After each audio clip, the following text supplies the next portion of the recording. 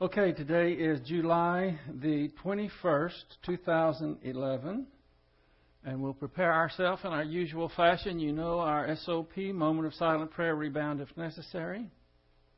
Let us pray.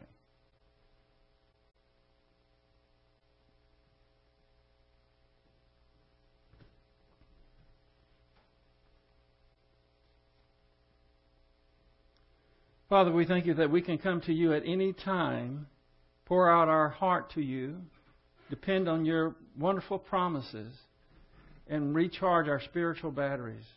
We thank you for this time we have this evening that we can focus on your word. We pray that it will have a mighty work in us and that we will retain it and use it. For we pray it in Christ's name. Amen. I watched the news tonight. Well, it's no big thing. It's just the same old, same old. Today is the official day that open gays can serve in the military. It's official now. The last rocket for the United States, the Challenger, that program is over, and now we're going to use the Soyuz Russian missiles, the rockets, to get us up into space. I think that's somewhat ironic. Most of us are old enough to remember the space race, and we were trying to beat them to space. Y'all remember the Sputnik, but we got somebody on the moon, and then now we're going to them to get to the space station. I think they might have a little ill will about the whole thing.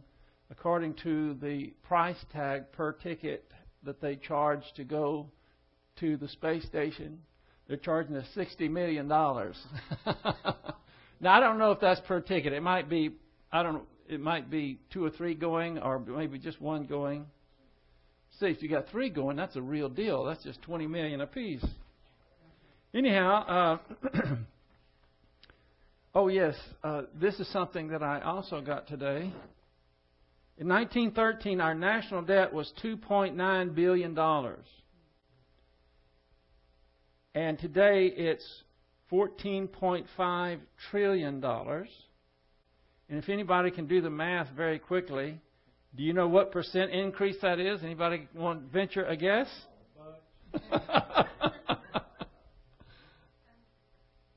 400,000% increase. 400,000% increase in our debt since 1913. 1913, by the way, is when the Federal Reserve came into being, and that's a major reason why we're $400,000 more in debt today. According to our U.S. debt clock, our unfunded liabilities now exceed $115 trillion.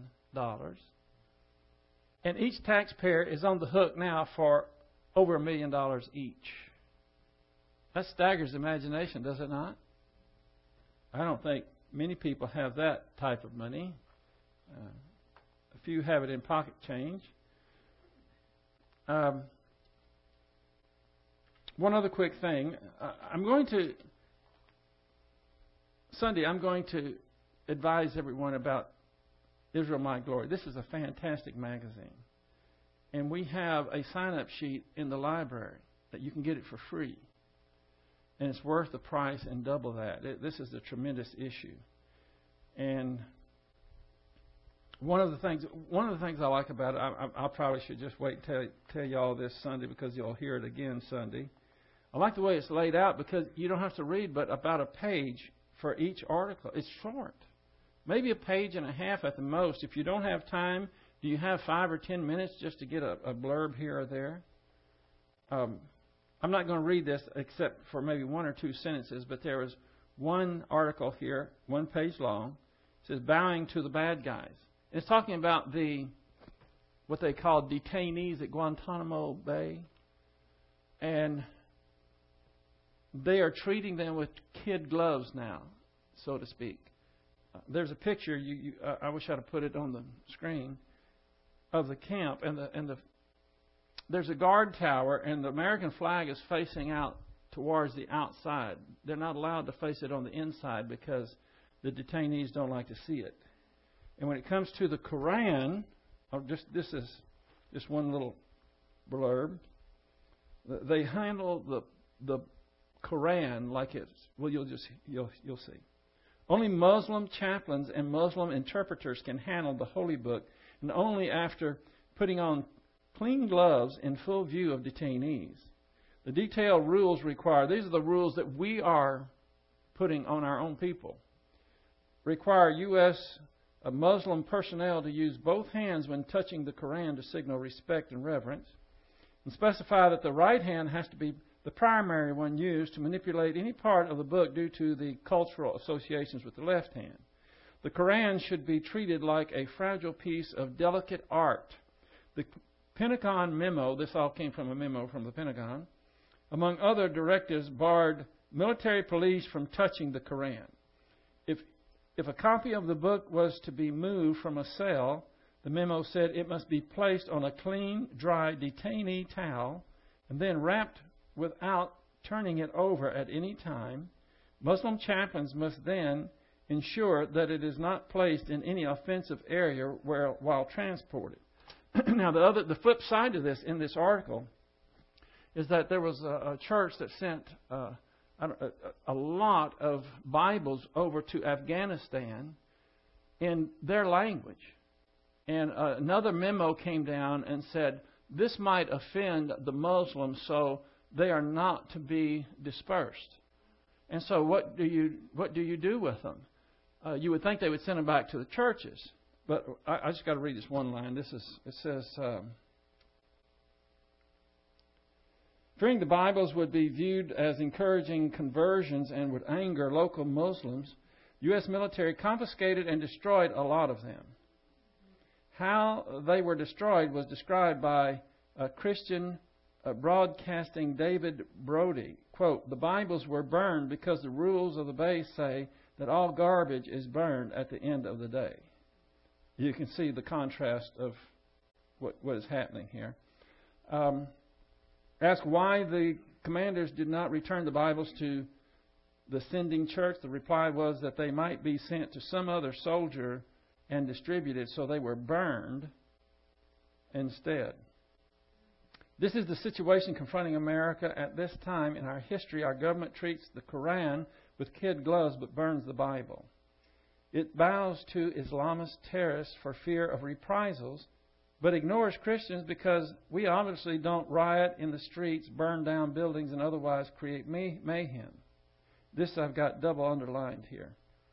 A deplorable condition has crept into our society that tolerates or openly repudiates the faith upon which this nation was brought into being. At the center of the core values of the most benevolent, unique, caring, sharing nation in world history is the Word of God. To belittle the book, and with increasing evidence, the people who have found life and true redemption through its message, is no minor transgression.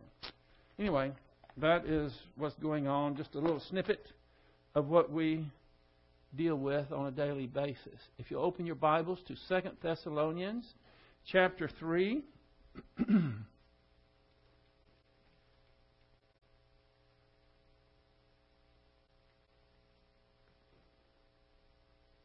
We spent the entire time Tuesday night going over verses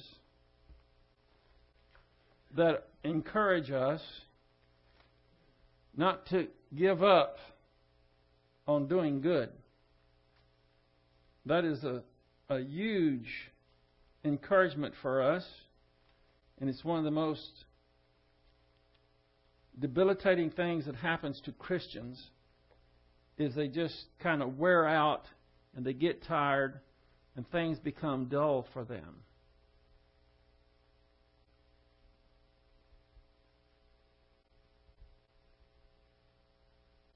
This is verse 15. And yet do not regard, 14. And if anyone does not obey our instruction in this letter, where am I? 2 Thessalonians chapter 3. Don't satiate, don't be admonished as enemy.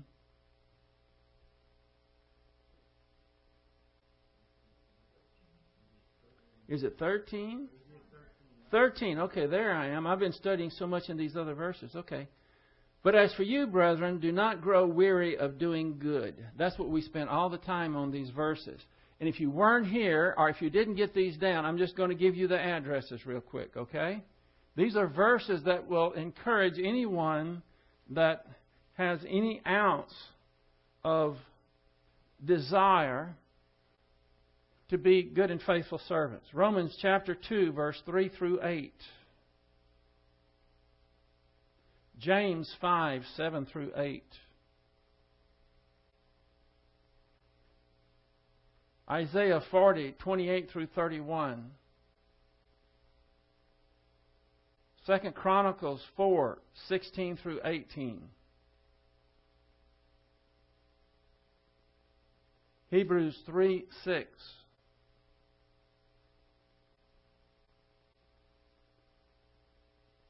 Hebrews 3, 13 through 14. Hebrews 10, 35 through 39. And Hebrews 12, 1 through 3.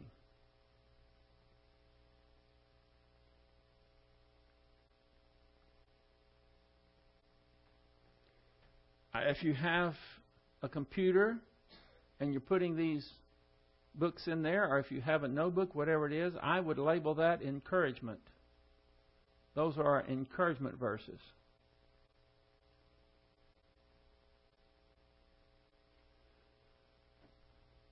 Now for verse 14. You can look on the board or in your Bible. If anyone does not obey our instruction in this letter, take special note of that person and do not associate with him, so that he will be put to shame. Strong words, these. If anyone does not obey, we have the two words here, uk, O-U-K, which is an adverb, and it means not, it means negative, and hupakuo, H-U-P-A-C-H-O-U-O. This is a verb, it's the present active indicative. It means to, these two together mean to refuse to follow instructions, to disobey, to not follow, to not be subject to not do what one says, or to carry out someone's orders, not to carry out someone's orders. You have a kuo, and that means to hear. It's not that they're not hard of hearing. They act as if they don't hear. It's just obstinance, really. Then we have, if anyone does not obey our instruction in this letter. Again, we have Paul asserting his apostolic authority and emphasizing the importance of placing oneself under the right authority. There will always be false teachers who try to woo away believers from the truth. And there will always be believers who submit to them. Always the case. It always has been. It always will be. There are a lot of slick-tongued, very articulate, very attractive false teachers.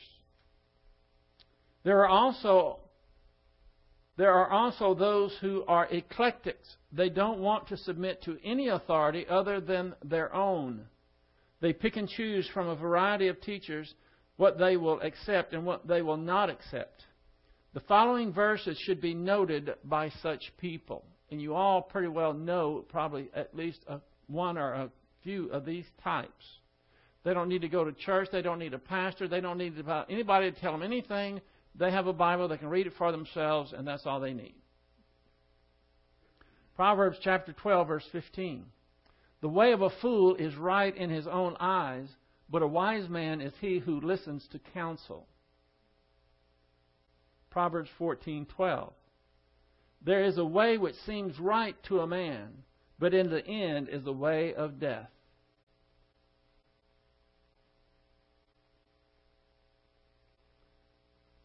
Paul is instructing believers as to what action is to be taken against such people. This is what he's continuing now. He's giving instructions. This is what we are to do. Take special note of that person. And we have the Greek word semeioo, S-E-M-E-I-O-O.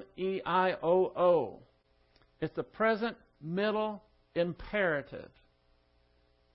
That means you to continue to do this. In fact, your entire life, your time here on earth as a believer, you are to take special note of certain people.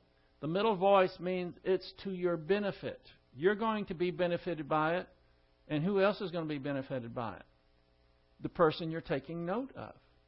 It's just like prayer. When you pray for somebody, and several times in the New Testament it'll tell us to pray. And it'll be in the middle voice, in the imperative mood. The reason it's in the middle voice is because it's reflexive. It means that we are benefited by our own action. We are benefited when we pray for other people. And of course, the people we pray for are benefited. And it's the same thing with taking note. And this word, semio, it's a command. It means to take special note of, to mark someone. Only in the middle voice, to note. With the accusative in 2 Thessalonians 3:14, meaning note someone for the purpose of not associating with. You don't associate. You're in your own mind, you're marking, you're noting that person. This is someone that you are required, per this command, not to associate with them. Now, if this person happens to be at a place where you work, if it's at an employment, someplace that you can't help but come in contact with them, that's one thing, but you don't socialize with them. Some would allege that marking or taking note of a person for the purpose of shunning them is unloving. Some would even say that it is sinful because it is judging another person. And they may quote Matthew chapter 7, verse 1. Judge not, lest you be judged. Can you see how the possibility of that taking place? And they will look at you, and who are you to judge someone else? This is done all the time. This is a very important part right here. We are not to set ourselves up as judges over other people. However, we must make judgments every day as to how we are to interact with other people. We must be discerning of other people in order to obey the Bible. How are we to obey that command that follows, that is, it's going to be to separate from them, if we are not allowed to make decisions and judgments about other people? We have to do it. You see, there's a difference between judging other people, setting yourself up as a judge, passing judgment on them as if you are their superior, as if you have the right to do that. That's God's area of authority, not ours. But we do have to make judgments with regards to people to obey this command, don't we? Saw a TV show one time. Some of you, I know I said this before, so maybe some of you have heard it, maybe some of you haven't. Is Marina Navratilova was a lesbian, and she was a tennis player. And she was on Oprah years ago. And everybody was just celebrating. I mean, it was just sickening how they just brought out in the open that she was a lesbian. Oh, isn't it wonderful how accepting people are? And what does your parents think about that? Oh, they just love me just like I am. And one poor Christian out there raised his hand and he said, yes, what do you want? And he said, well, I just think it's wrong. That ought not be a woman with a woman. And this Marina Navratilova she just flared up.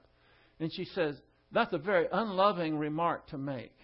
And who are you to judge me? Doesn't the Bible say that you judge not lest you be judged? And that poor guy went back. This was on TV. I mean, made it even worse. And it wouldn't have been great if he would have said, well, you know, in 2 Thessalonians chapter 3, verse 14, says that we are not to associate with people that don't obey the commands that are given in the Word. And homosexuality, lesbianism, is abhorrent to God. And I'm not judging the person.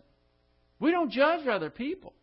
But we have to make discernments as to how are we going to interact with them. We're no better than they are. We're sinners just like they are. And we're not setting ourselves up as a judge in that sense. But we are required by these verses to, what's the word again? Say me oh-oh. Say me oh-oh. That means that we are to not associate with them. And we have to make those distinctions. If we do not, we are hurting ourselves and we're hurting them as well.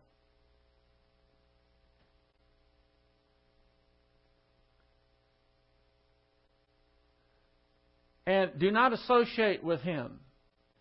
Here's a nice word for you. Sun anamigunium.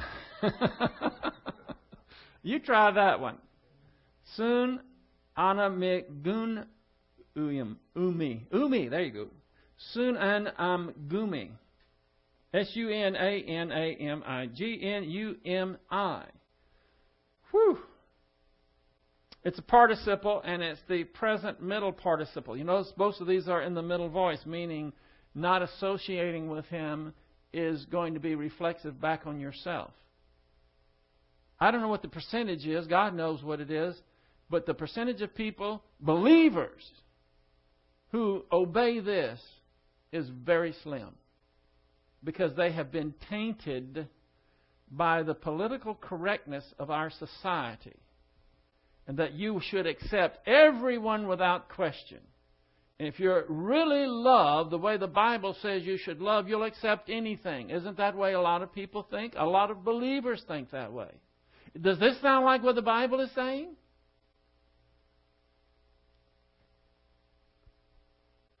Sun ana mignumi. I just had to break it down. Soon means together or with. Ana means on or upon. And mignumi means to mix together. To mix or mingle together, to have fellowship or to keep company with. What I didn't put before that is you might check this out if you're there, Vidal. Is it a uk or is it a may? It's got to have a negative in there. Yeah, well, the one before it, isn't there a word before it?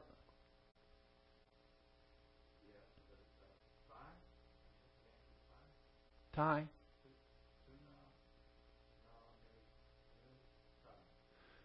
Well, the whole word, if it doesn't have a prefix, usually they have a prefix like may, M-E, or uk, O-U-K, means it's negative.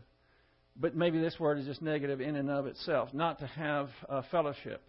This is the second time in this chapter that Paul commanded believers to apply the doctrine of separation. It can be unpleasant to obey this command, and that is why some ignore it, but they are disobeying a direct command from God's Word. A form of this doctrine was practiced in the Old Testament, and those who ignored it would be severely disciplined. I've taught this doctrine of separation not that long ago, but I've never taught it with this aspect to it. Deuteronomy chapter 3, verse 4. Furthermore, you shall not intermarry with them, referring to pagans. You shall not give your daughters to their sons, nor shall you take their daughters for your sons. For they will, here's the reason why, they will turn your sons away from following me to serve other gods. Then the anger of the Lord will be kindled against you, and He will quickly destroy you. Do you see the parallel with separating from believers who have gotten off course? If you act as if everything is still fine, if you put the relationship above the Word of God, you're going to be in error. The Word of God, and applying this, obeying this command, is more important than any relationship. And that's where people fail. They put the relationship before what they should know to do with regards to the Word of God. Now, you don't have to be angry at these people. In fact, you ought to have a very loving, compassionate heart for them. You know what you're going to do if you have a real, loving, compassionate heart for these people? You're going to separate from them. You're going to give them the reason why. You can tell them, I am required to do this. Because it is an abomination to God. It is totally unacceptable. And God commands me to do this to protect me and to help you see the seriousness of the error that you are into. So if you really are compassionate, that's what you're going to do. But doesn't everybody think just the opposite? If you have really love and a lot of compassion, then you're going to tell your homosexual friend or family member, well, I don't accept what you're doing, but I love you anyway, and so you can come on over to my house and bring your partner with you. And a lot of people think that's the loving thing to do. What you're doing is putting your stamp of approval on it, as if it's no big deal. The way to show that it's a big deal, according to what we're seeing in these verses, is that you don't have anything to do with them anymore. And that can be hard. You may be close to someone, and they come out of the closet. Or it could be a number of things that is totally unacceptable, and you have to separate from them. Well, you don't have to, but if you don't, you're going to wish you did, because you're in direct violation of a direct command from God.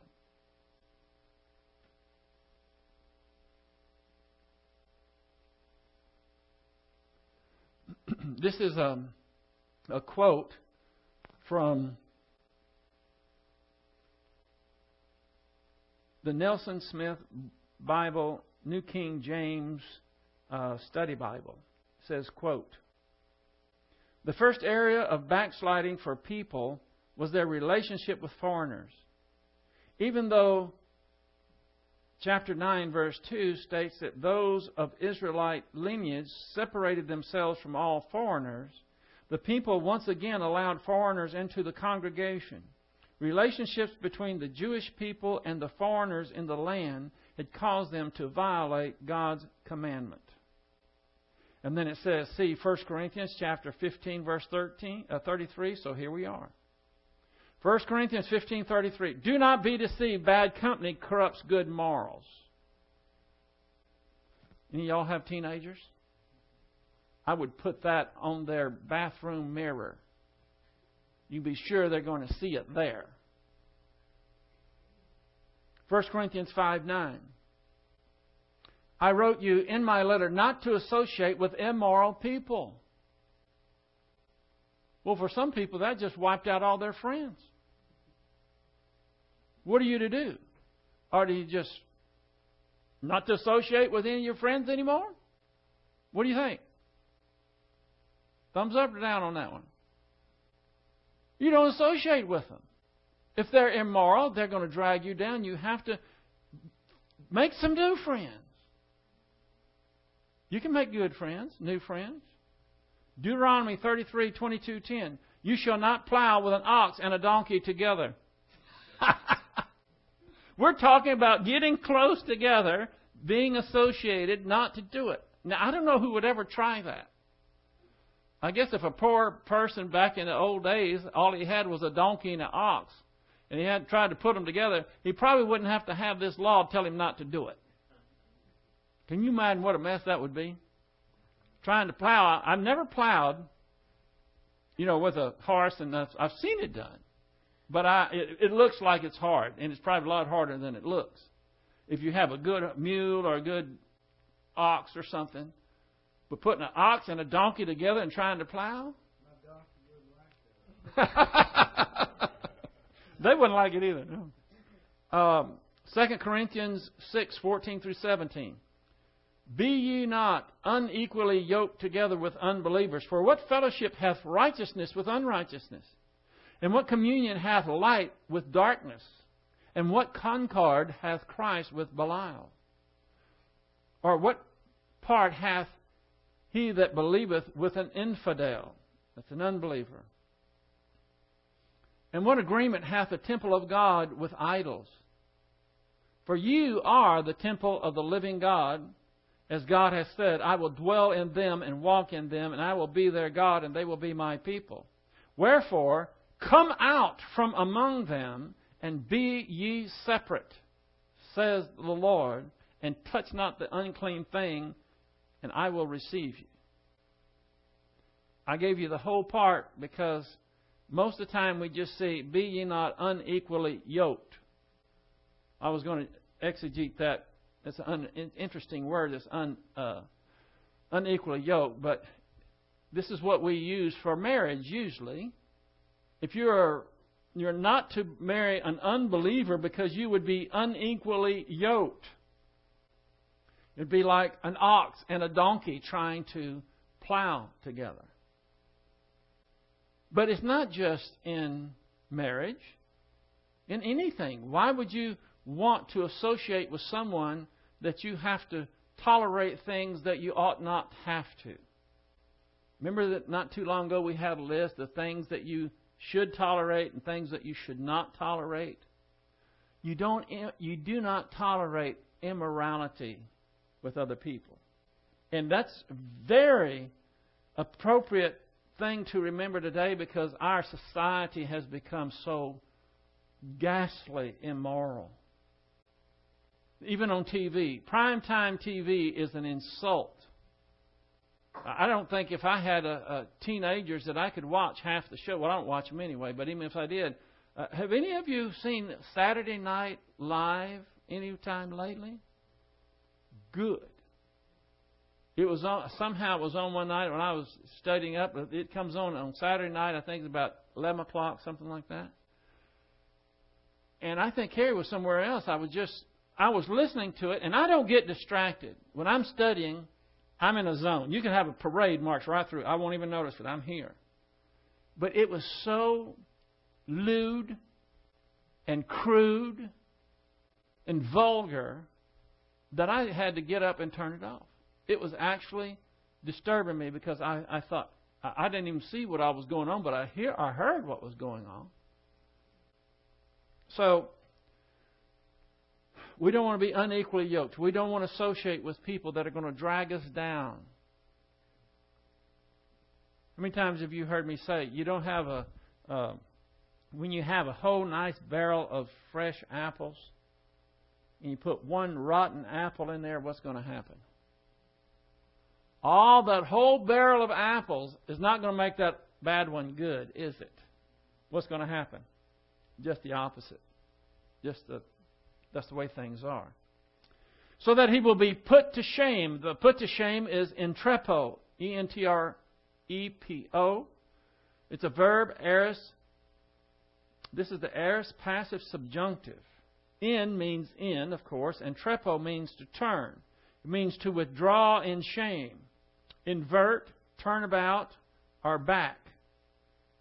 It means to embarrass in the New Testament, to shame or put to shame.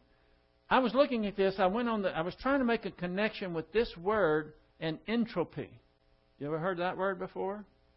It's close, and it comes from entropy. Comes from the Greek word entrapia, and entropy means when something degenerates. It's part of the laws of thermodynamics. The world is not getting better; it's getting worse. It's grinding down, and that's one word for that is in entropy, and this is close in the Greek is entrepo, and it means to turn, but to withdraw, to invert, to essentially get worse. But in our word, it means to embarrass or put to shame. The purpose of this social ostracism was to make the offender feel ashamed of himself, so that he would repent. It just makes such a good example when today we have so many people coming out of the closet. You know what that means? How are they going to feel ashamed? How are they going to see that they are doing something that is abhorrent to God if everybody's celebrating it? If everybody's patting them on the back. Oh, you have so much courage. Look at you. You came out. Well, what kind of courage does it take to come out of the closet now? Because all they're going to do is be celebrated. They're going to fall over themselves to give them special leeway. Here's the term ostracism. Ostracism, exclusion by general consent from common privileges or social acceptance. Does that sound... Are any of you having a hard time with this? Because we talk about unconditional love, and we are to love people unconditionally.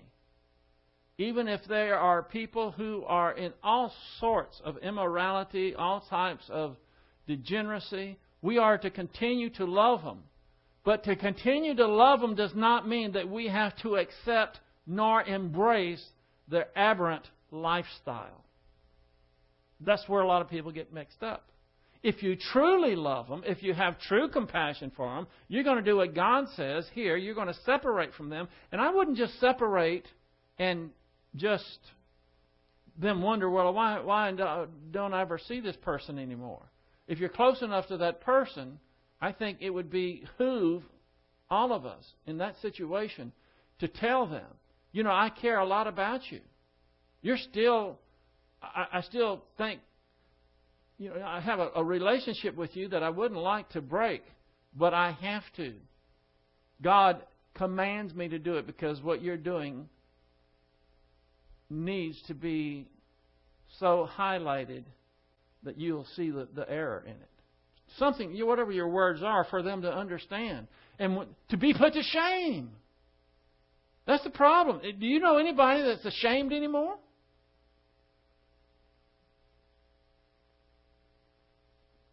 I don't see very much shame. Well, I should say, I see things to be that should be ashamed of, people who should be ashamed of, but I don't see the shame. There was a time when young girls used to blush. When was the last time you saw any young girls blushing? Last time I went down the river, the Comal River, on inner tubes, there was more girls there than there were guys. And what I was astounded as the language and the tattoos. The girls, I didn't sit out and count tattoos, but it wound up that's what I was doing.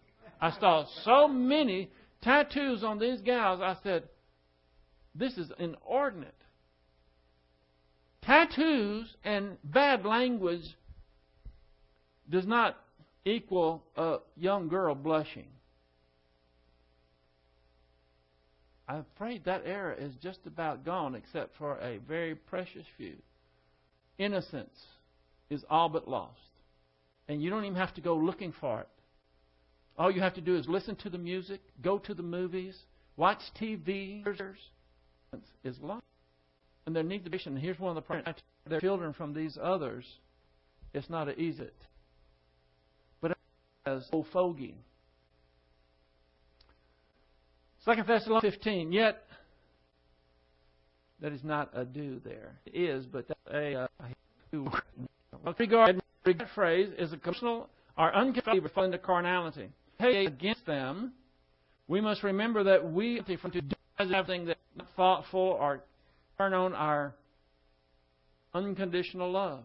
Chapter 6, verse 1. Brethren, even if any who is spiritual, restore such a one in the spirit of 12, being alone, relying on every one of us individually as believers who have gotten into trust and to know that person and to restore it. It says in the spirit, restore, go and whack him over the head with a 2x4 and say, wake up. You're trying to show your love. You're trying to show, I don't want to have to separate from you. I don't want you to get God's discipline upon you.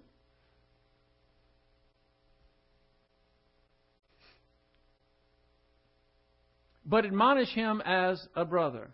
We don't hear the word. What does the word admonish mean? Here the word is noutheteo. Noutheteo. And it is a present active imperative. You to keep doing it. It's a command. It means to warn, admonish, exhort, to counsel about avoidance or cessation of improper course or of conduct. That is the definition for that Greek word. In our English dictionary, we have admonish means to caution, advise, or counsel against something. To reprove or scold, especially in a mild, look at this, and good-willed manner. Here's an example. The teacher admonished him about excessive noise. The third example is to urge to a duty, remind, to admonish them about their obligations. So it's not in your face type of rebuke. It's It's kind of a counsel. It's kind of an encouraging thing. Here we have two scriptures. 1 Thessalonians 5:14. Now this is in his earlier epistle. We urge you, brethren, admonish the unruly. You hear that? Admonish. Counsel them. Warn them. Encourage the faint-hearted. Help the weak. Be patient with everyone. If all those first things didn't get you, that last one will, won't it? Huh? I mean, you're sitting there thinking, okay, let's see. Admonish them. I think I can handle that. Encourage the faint-hearted. Well, yeah, I think I could do that. Help the weak. Yeah, I have to. Be patient with everyone. Have to have that one in there. Romans 5:14. And concerning you, my brethren, I myself also am convinced that you yourselves are full of goodness, filled with all knowledge, and able also to admonish one another.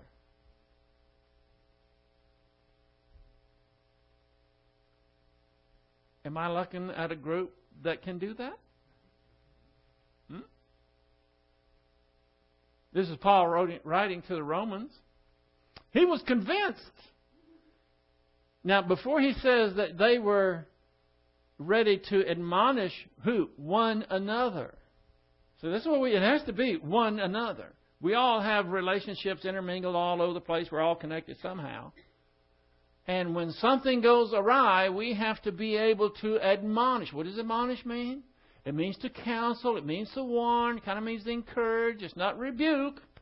It's just kind of a help there. But before you can do that, he says, I'm convinced that you yourselves are full of goodness. We might say, full of doctrine. Filled with what? All knowledge. We might say, has doctrine. And able to admonish. See, if you're good, if you are filled with knowledge, then you're qualified to admonish one another. Not only are you qualified, indeed, we are required to do so. When was I don't want to know any of this. This is a rhetorical question. When was the last time you admonished someone? It's kind of a sticky wicket. You don't want to act as if you're superior or better than someone else. But relationships sometimes wane. Sometimes they go on, they just suffer because no one is admonishing anyone else. We just accept anything from anybody. Except if it gets too bad, what we'll do is go behind their back and talk to other people. Oh, you know, there's the monster over there. And we'll try to set up a little conspiracy to undermine them. But what this says, go and admonish them. Counsel them, warn them, and do it in love and gentleness. Remember that? That's what we all are required to do. I think that I'm going to throw out the anchor here.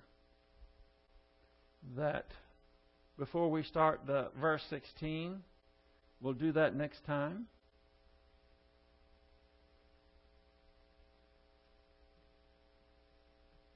You see, what we're looking at in these verses is so contrary to the way that our society operates today. Again, I say that our society operates in such a fashion that if you really love someone, you will tolerate anything. You will accept anything. And anyone who rises up and says, that I will not tolerate, that I will have nothing to do with, then you are closed-minded, you are hateful, you are unloving, you're certainly not acting like a Christian, and you're probably judging. But we have to, if we get those slings and arrows at us, so be it. We have to obey the command, and in doing so, just remember this. The middle voice, what does the middle voice mean? It's going to benefit you, and it's going to benefit the person that you're separating from. But let me say the last word here, a cautionary note. Don't ever do it in anger, or you've ruined the whole deal. There cannot be any anger there whatsoever. You do it in anger, and it has no effect on them. Not for the good anyway. They'll just want to retaliate. You have to be gentle. You have to be loving. You have to pray for yourself and for them before you do it. Do it in trembling if necessary. But if they say something ugly and they attack you, the only way that it's going to be effective is that there is not an ounce of anger or vindictiveness in you. Then the Holy Spirit can go to work. Let's close. Father, we're so thankful for these practical instructions as to how to handle these issues. Even among fellow believers, we have to admonish from time to time. And unfortunately, even sometimes there are circumstances whereby we are called on to separate. It's not something pleasant. It's not something that we would like to do, but it's something that we are called on to do. So many people put their own emotional well-being before your command. And it hurts everyone. So we pray that you will help us to think about these things to where we can be prepared. And if we are called on to obey this command, that we will do it in gentleness and love and restore a fellow believer. We pray this all in Christ's name. Amen.